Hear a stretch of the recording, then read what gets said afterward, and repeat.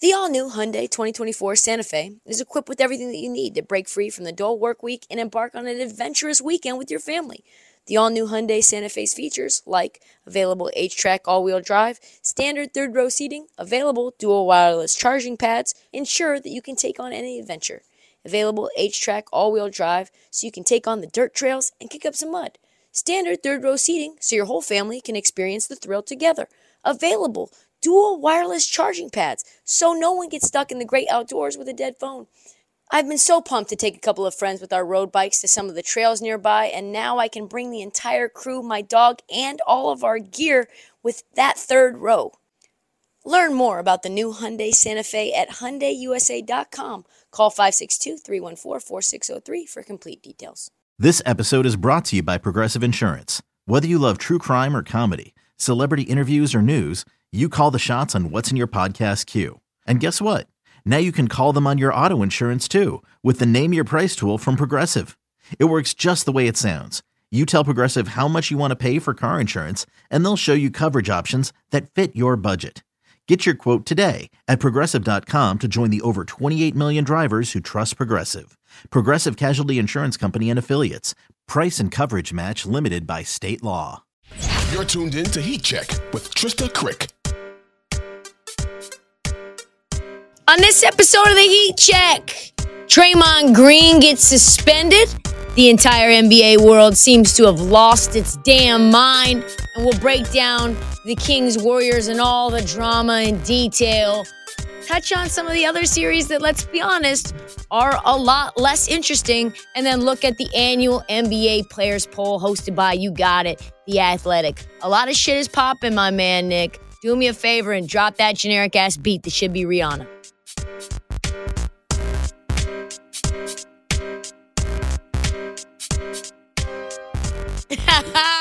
It looks like I lucked out. Yes, I found the series that is the most important of the first round. Warriors, Kings. Who would have thought? Probably would have been the same if the Warriors played the Pelicans. Probably would have been the same if the Warriors played the Clippers or the Lakers. All the drama, all the pundits, everybody would be talking about has nothing to do with the Kings, right? Has nothing to do with the Kings. It's all the Warriors. Let's start with Draymond Green. We know what a time it is with Draymond Green, don't we? Like, from the punch the start of the season to the stomp that is dominating the news now, Draymond Green moves the needle. He moves the needle. I personally like Draymond Green. I'm just going to say that. I am a Draymond Green fan. My folks, my brothers at 1320 ESPN burn me up for this. The Chatty House burns me up for this. I like Draymond. I think he's really good. I think he's a player you want on your team. I think he's a winning player. I think he's one of the best centers of our generation. He has basically put 7-foot slow feet guys out of business, made them retire, made guys like Dwight Howard cease to exist in this league. But he's his own worst enemy, isn't he? He really is. That passion that he has, the passion that's the core of the 4 championships that the Warriors have had, is the same passion that gets him in trouble. It's the same passion that gets him suspended for Game 3 of the first round of the NBA playoffs when they're on the precipice of losing their entire franchise as we know it. Some people believe he's an out-of-control player in these moments. I do not personally think that he's unhinged. I believe he gets carried away. I believe that he is calculated and methodical with his tomfoolery, and I just don't think he understands the ramifications of those actions at all. What happens next is not anticipated for Draymond Green. And what it does is it leaves chaos in his wake. Jordan Poole gets KO'd. What happens? The team is in disarray for the beginning of the season. You got weekly kerfuffles with opposing players on opposing teams. You've become the only player now in NBA history to be ejected from not one, but 2 playoff games. And now the league has officially suspended Draymond Green for Game 3 at Chase, which is now 2 suspensions in Draymond Green's career in the playoffs. Imagine that. Imagine that, Dubs fans, Dub Nation. You're down 2-0, and you need your heart and soul. Down 2-0 for the first time in the Steve Kerr era. down 2-0 for the first time in Steph Curry's career. And your guy, the number one facilitator outside of Steph that you need running the offense, running the defense, will not be not only on the court, in the actual building itself. The beating heart of that offense, the hub which the entire Dubs offense runs through, will be on the couch as the dynasty fights for its life, its last dying breath, hoping and wishing along the way that they could just have Draymond Green on the court. We're not going to get into the actions. It looked like a stomp to me. Depending on your fandom, you've already decided who is to blame. Our Dubs fans, we believe Sabonis should have been suspended. We believe suspension should have come down all around. Adam Silver being in attendance probably didn't help, right? Like, we know that played some sort of role. You can see photos of him. He did not look amused. Coaches did not look amused. When Draymond Green crushed Sabonis' sternum and then walked to the middle of the court, jumped on the bench, and said, "Who likes me now? What do you think?" Puts his hand to his ear like he just DDT'd somebody. Dog, that's not good. That's not good for your reputation and whether you're going to get suspended. As soon as you get teed up, as soon as you get a flagrant, you need to sit down and pretend like you didn't mean it. That pretty much sums it up, man. It wasn't the stomp. It was just the reaction afterwards. Your chest is thumping. Domas is writhing on the ground like he just got shot in the chest. And you're like, hell yeah. Who likes me now? That's right, bitch. I'll stomp on your center. Hell yeah, I'll do it again in front of the commissioner. What? Take that. What? And then the funniest part was like when he heard Sabonis was having x-rays on his ribs and lungs and all that. He was diagnosed, Sabonis, with a chest contusion. Draymond was like, actually, I'm too having my ankle examined and x-rayed. Something that I believe happened with Domantas Sabonis tugging on my ankle while I was operating at full speed. Full speed. I was running at top motion in a full sprint, and your center pulled my ankle down and left me to die. What else was I supposed to do? Joe Dumars, who's the EVP of basketball operations, actually a mentor of Draymond Green's, he was the one to make the final decision. And he said, yeah, you gots to go. I'm sorry. And the aftermath has been immense. The Draymond Defense Committee is in full force right now. They do not believe that Draymond has done anything wrong. In fact, there are people who believe, like I said, Sabonis is the one who precipitated and was the catalyst for all of the tomfoolery. We got the local radio station in the Bay going crazy, going straight loco. They're defending him to the death, even though alternate camera angles clearly show Dre winding up for the death stomp. And they defend it when video from a month ago shows Draymond getting tangled up and kicking Herb Jones in the head. They're like, oh, well, that was different. That was so much different, though. You see also other videos where Draymond Green's pulling other men's ankles. They defend it even though Domas it's been come out that he's questionable for game 3 because he has a chest contusion. I don't know, because he got stomped by a 260-pound man. It's insane. It really is insane. And I think it's really sad, actually. I think it's, truthfully, between me, you, and the lamppost, I think it's pathetic.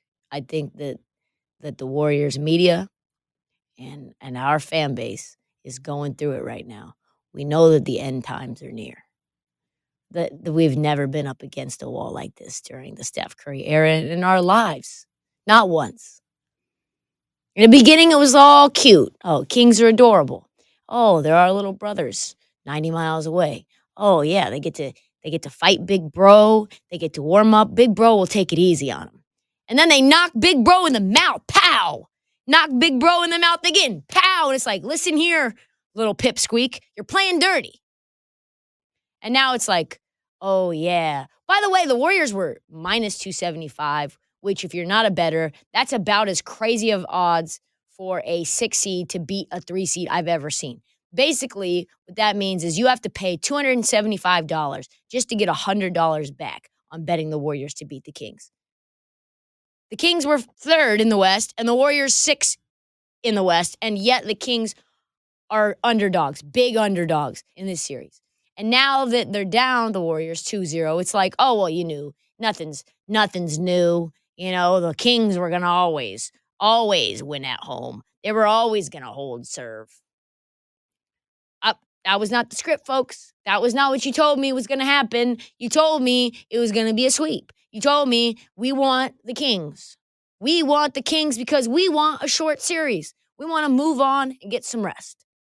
They were like, oh, who's going to stop Steph Curry? Who's going to stop Steph Curry? Who's Malik Monk? He's going to get shut down. He's getting locked up.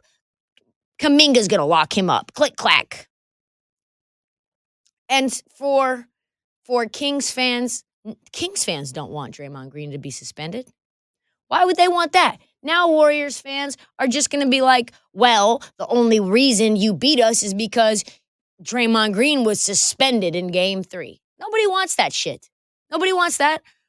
And even Dumars came out and said this on ESPN a little bit ago. Here's what it came down to. Excessive and over-the-top actions. Conduct detrimental. Conduct detrimental, by the way, means the histrionics out on the court. The Stone Cold Steve Austin moves. The Rock, The Undertaker. Bong. It was like, I swear to God, you could hear the the broken glass. Dun-dun. It was like that. It was, I swear to God, in the building. I was in the building. It was like that. I thought someone was going to come out and be like, how you like them now? You know? That's what conduct detrimental means. And then repeat offender that you already know what time it is. That's what separates someone who doesn't get suspended and someone who does. Someone who does that a lot and someone who doesn't. Past actions, people don't want to hear that, right? Like, they do not want to hear that. You do not want to hear that somebody else who stomped on another man's chest would have been just fine for it. I tweeted that Game 3 was the most important game in Golden State in their history, and I was only like a quarter joking. This is a very important game. If our Dubs have a chance of winning this series, and 92% of teams up 2-0 in the playoffs close out their opponents, so the odds are ready or not in our Dubs' favor, they have to win Game 3. Or now, I don't think anybody's ever won when they've gone down 3-0. So if our Dubs lose this game, most likely we are going home in round 1. Only the 5th such defending champion in NBA history to flame out in the first round in the next season. And then we enter this offseason where Klay wants a max extension. Draymond says he wants to get paid. He's got to finish his contract out, but you can't extend them both. And right now, as it stands, the Warriors are paying $500 million in payroll for one of the oldest teams in the league that look like they need to be put out to pasture. Dynasty over, fam. Rebuild full on. I don't even know what you do. I don't even know how you build around that team. Is it Kuminga? You're building around Kuminga? Okay. All right. Did you see him get cooked? Like 17 times in a row in the 4 minutes he was out there in Game 2? Anyway, we move on. Kings in 4, say it ain't so. All this because Draymond Green can't keep his hands, feet to himself.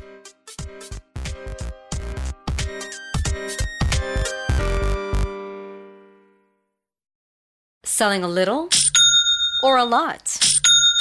Shopify helps you do your thing, however you cha-ching. Shopify is the global commerce platform that helps you sell at every stage of your business. From the launch your online shop stage, to the first real-life store stage, all the way to the did we just hit 1 million orders stage. Shopify's here to help you grow. Whether you're selling scented soap or offering outdoor outfits, Shopify helps you sell everywhere. From their all-in-one e-commerce platform to their in-person POS system. Wherever and whatever you're selling, Shopify's got got you covered. Shopify helps you turn browsers into buyers with the internet's best converting checkout. 15% better on average compared to other leading commerce platforms. And sell more with less effort thanks to Shopify Magic, your AI-powered all-star. Shopify powers 10% of all e-commerce in the U.S. And Shopify is the global force behind Allbirds, Rothy's, and Brooklinen, and millions of other entrepreneurs of every size across 175 countries. Plus, Shopify's award-winning 24/7 help is there to support your success every step of the way. Because businesses that grow, grow with Shopify. Sign up for a $1 per month trial period at shopify.com/Odyssey Podcast, all lowercase. Go to shopify.com/Odyssey Podcast now to grow your business, no matter what stage you're in. Shopify.com/Odyssey Podcast.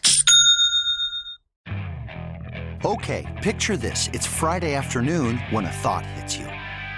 I can spend another weekend doing the same old whatever, or I can hop into my all-new Hyundai Santa Fe and hit the road. With available H-Track all-wheel drive and 3-row seating, my whole family can head deep into the wild. Conquer the weekend in the all-new Hyundai Santa Fe. Visit HyundaiUSA.com or call 562-314-4603 for more details. Hyundai, there's joy in every journey.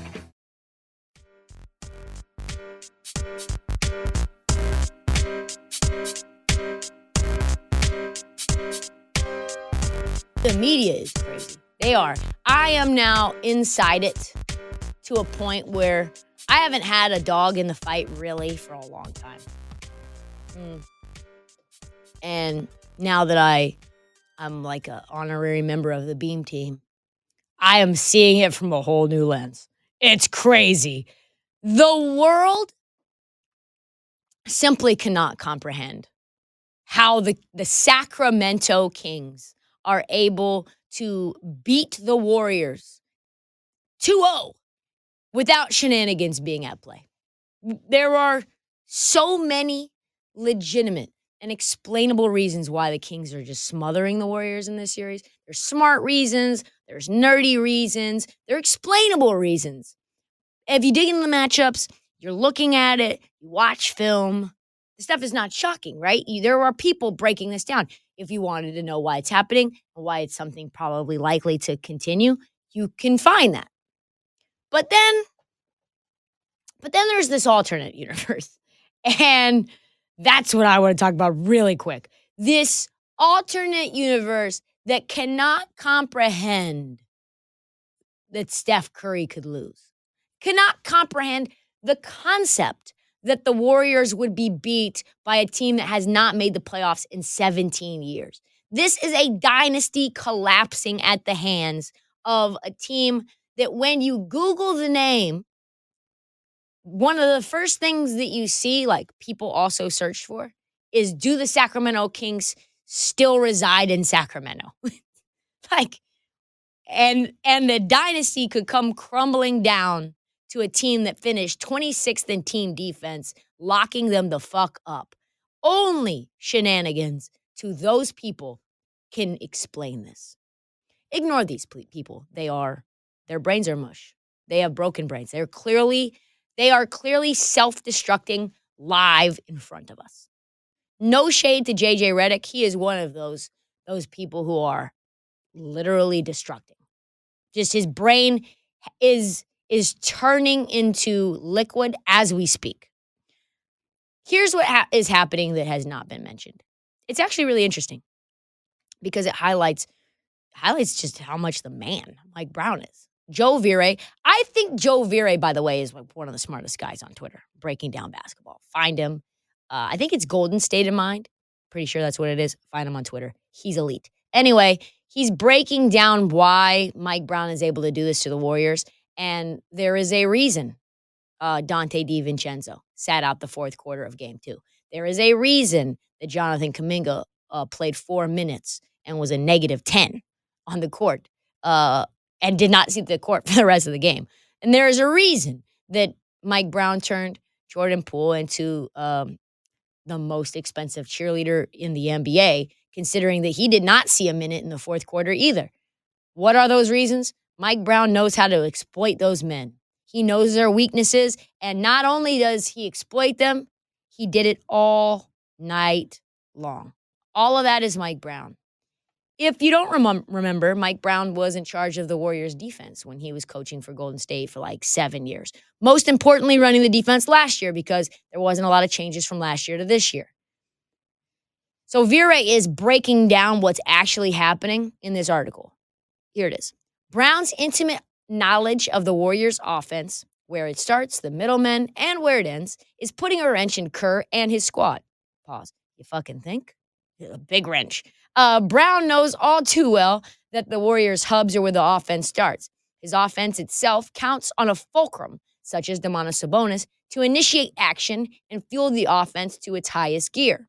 The Warriors do the same with someone like Draymond Green, who typically has all the vision he needs to whip passes to shooters and cutters off the ball because of his nature as a non-shooting threat. On point. That is why Draymond Green's absence is very huge for Game 3, because now you've got to make the fulcrum Kevon Looney. And let's be honest, Kevon Looney does not have the same basketball IQ as Draymond Green. Kevon Looney, not the same passer as Draymond Green. Not the same quick decision maker as Draymond Green. And Mike Brown understands this. Vire continues. What Brown knows, however, is that the best way to defend Green or Kevon Looney or any hub stationed in the low post, high post, or at the top of the arc is to crowd their space. Putting ball pressure on the passing hub not only limits their vision, it bleeds the clock, forces a hub to become a shot creator, and increases the chances of forcing a mistake. This is exactly what the Kings did in the second half, especially in Game 2. Constant ball pressure, swarming Curry with multiple guards that were fast enough or strong enough to fight through screens, collapsing on him. Davion just muscles through screens, and Fox darts around him as if, and Curry can't really get enough separation. And what's the end result of that? Curry either has to take a really bad shot or he has to get it to the fulcrum. Curry was 0 for 5 from 3 in the fourth quarter and really couldn't get open at all. And the miracle wasn't that Steph was 3 for 13 from 3 in Game 2. The miracle is that he's made any shots at all. I mean, he is that good. He was 9 for 27 in this series, and a lot of those makes were circus shots. And Mike Brown knows exactly how to contain Steph Curry because he practiced this when he was running the defense, only with Gary Payton II hounding Curry. The article and a few others by people who actually know what's going on. And it's not speculation, right? There's ample video evidence. There's threads. Is a drop in the bucket, though, compared to this raucous noise of people trying to grapple with the fact that, let's be honest, our duds might be cooked. Like they might. It's local. 95.7 The Game this morning, for example. Morning roast. They're just losing their minds. They're losing their minds after Game 2. They're screaming at each other. So much crosstalk, you can't even hear who's who. You can't even understand a goddamn word. Badass radio. Horrible radio. One side saying Poole's the problem. Another shouting that it's Clay. Both blaming the refs. One person being like, why can't you blame Steph Curry? No one giving any credit to the Kings or Mike Brown. No one daring to say, maybe we're just not as athletic or deep as them. The desperation is also national. It is also spread like wildfire to ESPN. On ESPN, JJ Redick went on a rant, which I must play because it is outrageous and immediately makes me question pretty much every word that's coming out of his mouth from now on. Let's play it. They have allowed too much. I have no problem with physical play in the playoffs. But if Steph Curry's not allowed to move off the ball, if you're preventing players from running down the court and you're allowing that to happen, there's a play late in Game 2 where Kevon Looney's right underneath the rim, ready for a rebound. Sabonis crashes in, pushes him in the back. They don't call the foul. That's a foul. The referees have dictated too much in the Kings' favor in this series. I really believe that. And I don't know if it's the home crowd or whatever. I rarely complain about the referees. In fact, I don't even know if I've ever complained about the referees. I think they're great. But if they're going to come back in this series, they've got to call the game the way the game is supposed to be called. I really believe that. And then, oh my bullshit. Hold up. Let me repeat. If they're going to come back in this series, the Warriors, they need to call the game the way the game is supposed to be called. I thought the playoffs were more physical. I thought the reason that the Kings were going to get absolutely obliterated was because the Warriors were going to out-physical the little baby Kings. They don't know how to handle all the pressure, how the half court changes everything, how much more intense it is, how the refs let the boys play. And now we're saying it's too physical? Wah. Hell no. Miss me with that shit. Miss me with that. Why are you rooting for the Warriors to come back? That's what it sounds like if they're going to come back in this series. Is it because everyone in your building forecasted the Warriors to win in 5 except for the lone exception of Kendrick Perkins, and you've just been straight playing captain for the Warriors so long you can't even fathom that they're being outworked, outplayed, outcoached? Because they are, let me say it again, outworked, outplayed, outcoached. This really is some bullshit. Here we go. I had to see this tweet from Fox Sports legend, Colin Cowherd, and I still don't really know. It's so bad that I don't really know if he's trolling, and it's like an hour dub sort of situation. But I think he's being serious, and if he is, we gotta pause. Here's what he said. The league has always given the Kings the whistle.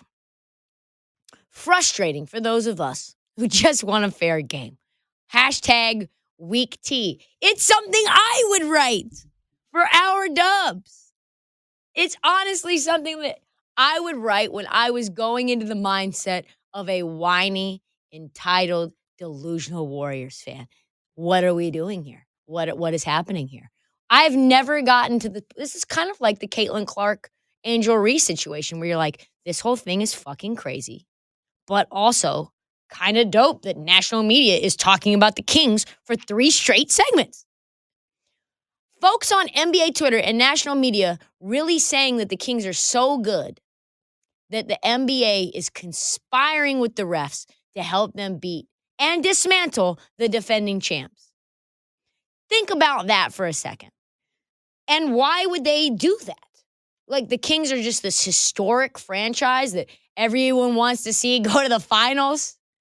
The Kings, the Sacramento Kings that almost were moved for no reason to Seattle and to Anaheim. They're the ones getting preferential treatment. This is bonkers. This is the same franchise the league spent like 15 years trying to fold up like a lawn chair. The Sacramento Monarchs closed up, packed up like a suitcase. The NBA did everything possible to strip Sacramento of the Kings. And now, no, they're the golden child. Once we built Golden One, they're the golden child. They're the ones getting the preferential treatment. Get all the way fucking out of here. At least we have evidence, concrete facts that we can look at. It's called the 2-minute report, last 2-minute report. And looking at the last 2-minute report, let's just check the notes. It appears that the Kings were hurt the second most out of any team this year by bad calls. The only team above them, not shockingly, is the Denver Nuggets, the team that the NBA cares the least about. How do you know? Because it doesn't matter if they're playing the Timberwolves, the Lakers, they always put them in the worst time slot at night. Shocking, I know, that the Sacramento Kings, the darling of the NBA, would get the second worst whistle in the entire league. That's what I'm going to start calling them. The Sacramento Kings, the NBA darlings. Historically, the darlings of the NBA. These are the same Kings that the league decided to give every call to so that they could eliminate the single biggest cash cow the NBA has ever had in the last decade. They want the Kings to dismantle Steph Curry, make him go night-night. This is a team that can't even have its fans use cowbells in the Chase Center because cowbells, shockingly, surprisingly, somehow are just banned from Chase. They're just not something that you can bring in to cheer with. The one thing that the Sacramento Kings fan base is known for using, nope, that's banned here at Chase. Kevin Huerter, wing for the Sacramento Kings. You probably don't know who he is because most casual fans just don't follow the Kings. But here we are. He said when he went from the Atlanta Hawks to Sacramento that the whistles really changed. Did they get better, Kevin Huerter? Please tell me. What happened? even without those two plays, is it palpable to you the difference in how Kings games are called versus games in the past? Is that something you can feel, or is it just really the big plays? It hurts me to say this, but yes, honestly, that is something within the first 6 games been noticeable. I won't say which teammates, but a couple teammates that have been here said things are different here in SAC. We don't get many calls. You're going to realize every game things are different, and honestly, it is something I've felt so far. I think there's maybe one game. I think it was the Charlotte game. I think we got a good whistle, and other than that, I think it hasn't gone in our favor a lot. I mean, what are we talking about? All of this, though, has spun Dub Nation into crybaby mode. Zach Lowe reported today. There's anger within the Warriors organization towards the league. There's a sense in the organization that Sabonis is shoving people on offensive rebounds and playing with his elbows out. And here's where it gets good. And using the ball as a weapon on offense. Straight out of the John Morant playbook. This is hilarious. This is like the ball as a weapon is the most 2023 thing of the year. Absolutely. Nobody swings their elbows more than Draymond Green. Come on, let's be honest here. Add this to the whining over the ejection, how they think Steph is getting fouled every possession by every single Kings guard. The Kings need karma for kicking out E40. You've got a meltdown on your hands. What we have right now is the end of times. This is the swan song. And now we're facing a game 3 with all the drama that you could possibly want, with the Warriors having a built-in excuse, not just to lose the game, but the series as well. And my guy Kenny Caraway, who Warriors fans are calling Kenny carried away, of D'Lo and Casey, says he does not want Draymond to be suspended because he wants the Kings to beat the Warriors with no excuses. But now they have one. How much Dub Nation falls back on it remains to be seen.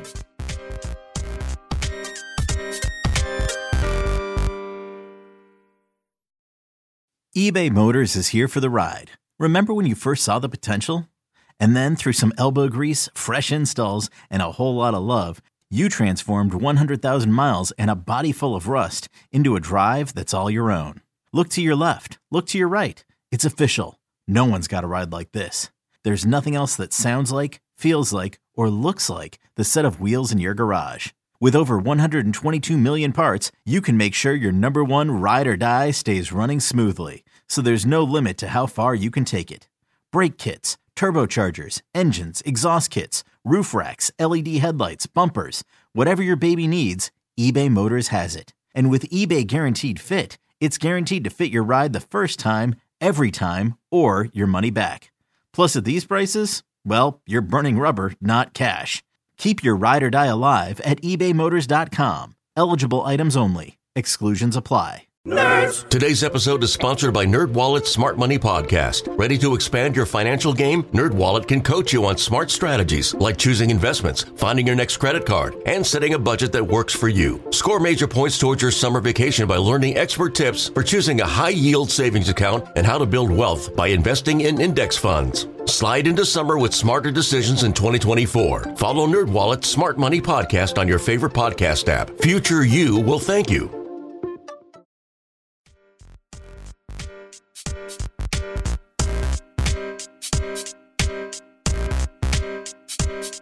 Believe it or not, there are other series going on. And since the last episode, we've gotten some updates to get to. Out in Boston, it's done. I mean, it's been done. I told you guys that, right? I mean, it just is. It's over. It's done. Trae Young was shut down again. He hasn't hit his expected point total, which is a player prop number, in 7 consecutive playoff games. Hawks looked good in the first quarter, but we knew what time it was. The Celtics were going to shut these boys down. They put the hammer down, and now the series is halfway done. It's going to be a sweep. It's done. That's just what it is. Atlanta has no answers. They are grasping at straws. This series is complete. Derek White ran through Atlanta's tissue paper defense. He put up 26 in game 2 after putting up 22 in game 1. Tatum went 29-6. Brown had 18. 3 steals. Listen. That's enough. That's enough to put the Hawks to sleep. How bad, though, is the question. How bad, though, has Trae Young been? Well, Zach Lowe said this. Trae Young is doing nothing off ball as usual when DeJounte Murray has the ball. And of course, he's being hunted mercilessly on defense in every possible way. Wherever Trae is, find him. He has got one effort in him, and after that, it just devolves into someone on Boston getting an open shot. Holy shit. Thank you. Thank you, Zach Lowe. Let these boys know Trae Young's not good. Not a lot of negative to say about the Celtics. They're really good. It's going to be an incredible matchup between them and the Sixers because the Sixers series is pretty much over as well. Speaking of the Sixers, the Nets played a really good game too. Still lost pretty handily. Maybe they steal one at home. I don't see it. I don't see any chance for the Brooklyn Nets to win this series. I don't think anybody does either. And Embiid does. If he gets hurt, and there was one oh shit moment, there all kind of always is with Joel, right? But barring that, this is an early summer for the Nets. It's Celtics versus Sixers, and that's what time it is. Heat and the Bucks, though, moving on towards that series, they are locked in a tight one. It depends on who overcomes their injuries quicker. So, actually, the Heat and the Bucks haven't played game 2 yet. Giannis is banged up, as we know. Tyler Hero out for the season. Milwaukee, probably a better team than Miami. But here's the deal. How healthy is Giannis? Is he going to play game 2? We'll have to see. I'm favoring Milwaukee. Going to be a really interesting series. No real update there, though, because the last time we talked, there's been no game since. Wolves and the Nuggets. Jokic has actually got a lingering injury, but I don't think it matters much. Gobert's a negative 20 every game. I don't think it's going to matter. You put a fork in the Wolves, they are done. Memphis versus Lakers. Game 2 is tonight. It's all going to depend on whether Ja plays tonight. He has a bruised hand. We already know what time it is there. Will Ja risk further injury by playing? A lot to be seen. So no real update on that either. Suns and Clippers became a series last night. There looked like there was some panic. Kawhi was balling. Already stole game 1 in Phoenix.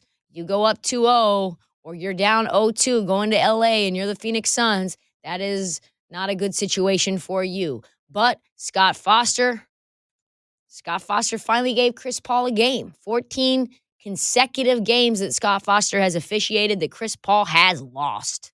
This is 1 of 15 now. Russell Westbrook also played really well. I think that's deservedly noted. After going 3 for 19, Russell Westbrook put up nearly 30. So congratulations to Russ. I think the series goes 7. Kawhi is really good. He had 31 in game 2, 38 in game 1. I think he single-handedly keeps the Clippers in it. The Suns are in trouble, though. Let's be honest. They are really a flawed team. They need some depth. Their life is going to come at them fast if they get past the Clippers. It is. Listen, man. I'm just going to say this. The Kings might be the best team in the West. That's just fact. In terms of depth, in terms of speed, in terms of athleticism, get on the bandwagon while you can. Let's move forward out east. Cavs beat the shit out of the Knicks. Game 2. Beat the shit out of them. As good as the Knicks looked in game 1, they looked so bad in game 2. Julius Randle looked boo-boo. Darius Garland came out. He balled. They took a page from the Kings' notebook. They smothered Brunson, mostly with Karis LeVert. They made him work hard, and it paid dividends. This is what Darius Garland said. Listen, it's very important for us to have Jalen Brunson play both sides of the floor, not just to have him sit in the corner, just to put him in a couple of actions to see if he can move on his feet on the defensive end because he's going to have to work really hard on the offensive end against us. Yeah, I mean, Jalen Brunson's Achilles heel is his defense right now because of his size, and Karis LeVert is 6'6". So that's a tough matchup for him. He went off for 24 against Brunson, who only had 20 on 5 for 17 shooting. So it's going to be a really fun series. I think it's going to be a really, really fun series. That was my laptop. I'm sorry. Let's move forward outside of these first-round matchups to something I think that's a little bit more evergreen, a little bit more of an overview, but it's one of my favorite things that The Athletic does every single year, which is the 2023 Anonymous NBA Player Poll. And goddamn, am I loving it. They poll, so this is what they do. They pull 102 NBA players, and they ask them the questions that we all want to know, right? Who do you not want to fight? Who is the most overrated player in the league? The big question, of course, is the MVP. Half of the players, they usually get it wrong. Half of the players this time said it's Joel Embiid. I think that's good for him. I'm guessing he'll finally get that coveted MVP. He wants it. I'm not sure Nikola Jokic really does. I'm not sure the media particularly wants to give Jokic 3 of them in a row. And one player summed it up best. Definitely Embiid, because they're winning games. They're one of the best teams in the East. I think he kind of should have won it last year. But, I mean, Jokic is also having a phenomenal season. But I think this year, Embiid is the leading scorer. They're about even, really. They're really in a dead heat. It's kind of like dealer's choice, whatever you like best. In the poll for best defender, this was a good one. It was a runaway. And I can say 100% these NBA players, they know ball. They know ball. They 100% right. 29% of the NBA players picked Drew Holiday. Hell yeah. I think he's the best defender in the league. And Lou Dort coming in second with 11%. Players love the versatility that he brings on defense, especially since he can and has guarded 1 through 5. I am an unabashed Drew stan. It's great to see him getting the respect from his peers because goddamn the media won't give it to him. He needs Defensive Player of the Year. He does. He needs to win one. Drew also won Most Underrated Player with 17.5% as well.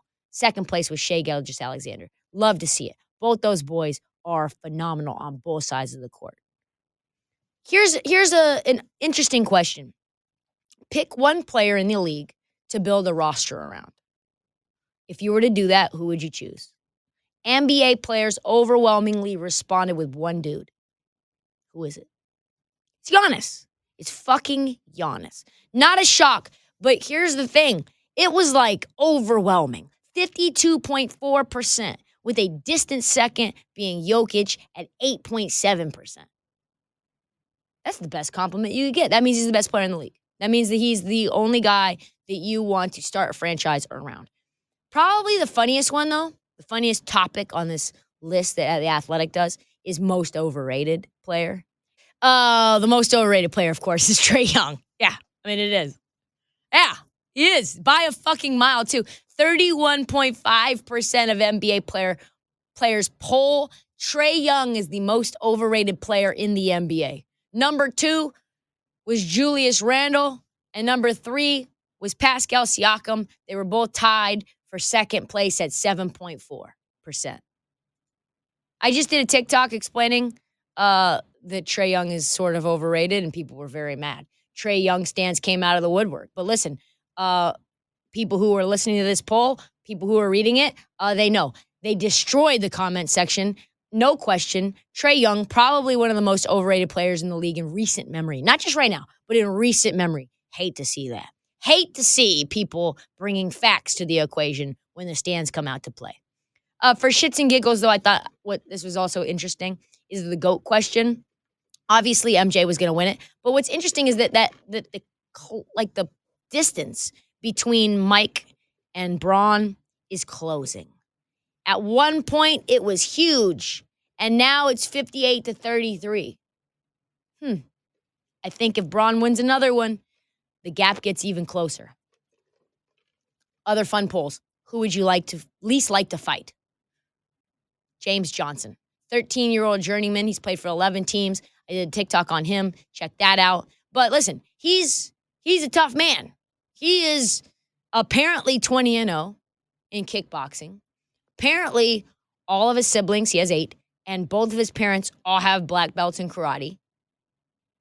And that's nuts. That's it. That's the end. Yeah, of course I don't want to fight that guy. Steven Adams, probably a close second. What arena has the worst fans? I was surprised by this one. Hornets won with 15.2%. So, I'm not sure. Is it like just the least interested fans? Is it the worst fans if you play for the team? Is it the worst fans for an opposing team? I don't understand it, but I never have considered their fan base to be like particularly bad. I've just never really thought of them at all. Maybe that's why they're the worst. I've never once thought, what is it like at a Charlotte Hornets game? Never one time until right now. Now I'm like, what is it like? I kind of want to know now. Detroit was second at 11%. That's disrespectful. I love watching games in Detroit. I saw the Warriors play the Pistons earlier this year. It was a great vibe. The arena with the best fans, this one's going to be funny for you. Boston. I don't know about that, Chief. No. So here's where it's funny. 18% of the NBA players picked Boston, which is like, I guess, a pretty big coincidence given that the NBA, 17% of the NBA is white. So where'd those 1% come from? Where'd that 1% gap come from? I don't know if this poll was made up exclusively of NBA players who played in Boston, but Sacramento was second at 12.1%, which makes more sense. Golden One is a great arena. The coach, there's another interesting category. The coach you'd least like to play for, we have a runaway winner, folks. Think about it. Don't you think too hard. It's Thibodeau. It is. You knew it was Thibodeau, didn't you? You mean to tell me that it's not appealing for your coach to make you run wind sprints the day after an overtime loss? You mean to tell me you don't want to do that at 6 a.m.? You mean to tell me that's not like a fun coach to play for? I remember meeting him and I'm like, yeah, I've never met a coach where I can like look at a player and say Tibbs guy or no Tibbs guy. Like there's no other coach in the league where you're like, Spoelstra would never let that guy play for him. Steven Silas, who is gone and fired, he made the list at 14.5%, which I think probably reflects how many trades Houston has made in the last 3 years. Like, I think half the league has played for Steven Silas. Finally, current coaches the NBA players would most want to play for. The runaway answer here, still pretty surprising, actually. Greg Popovich. What? Nearly a quarter of the league would want to play for Greg Popovich. It must be like a legacy thing. Like, oh yeah, I played for Pop. Like, oh yeah, I played with Jordan kind of a thing. It seems a little weird until you dig into his background. You read stories about how he changes players' lives. If you look at DeMar DeRozan has wildly high praise for Greg Popovich. One of the true OG player coaches, and he tears up nearly every time he talks about what Pop means to him. He's a god. Greg Popovich is a god. Even at his old age, most players want to play for him, which is crazy. Amazing. Steve Kerr was second at 13.7, which I think also makes some sense as well. Well, that's it. That's all the time that we have for this episode of the Heat Check. Check back Monday. I don't even know what day it is. For an all-new episode as we break down the playoffs, do not forget to check the feed for past episodes. And for bonus episodes that drop unexpectedly throughout the week, please follow the Heat Check. The playoffs are here. Download, subscribe. Please tell your friends. Every single damn one of them. As I said, follow us on social because the Heat Check never sleeps, not even from the West Coast.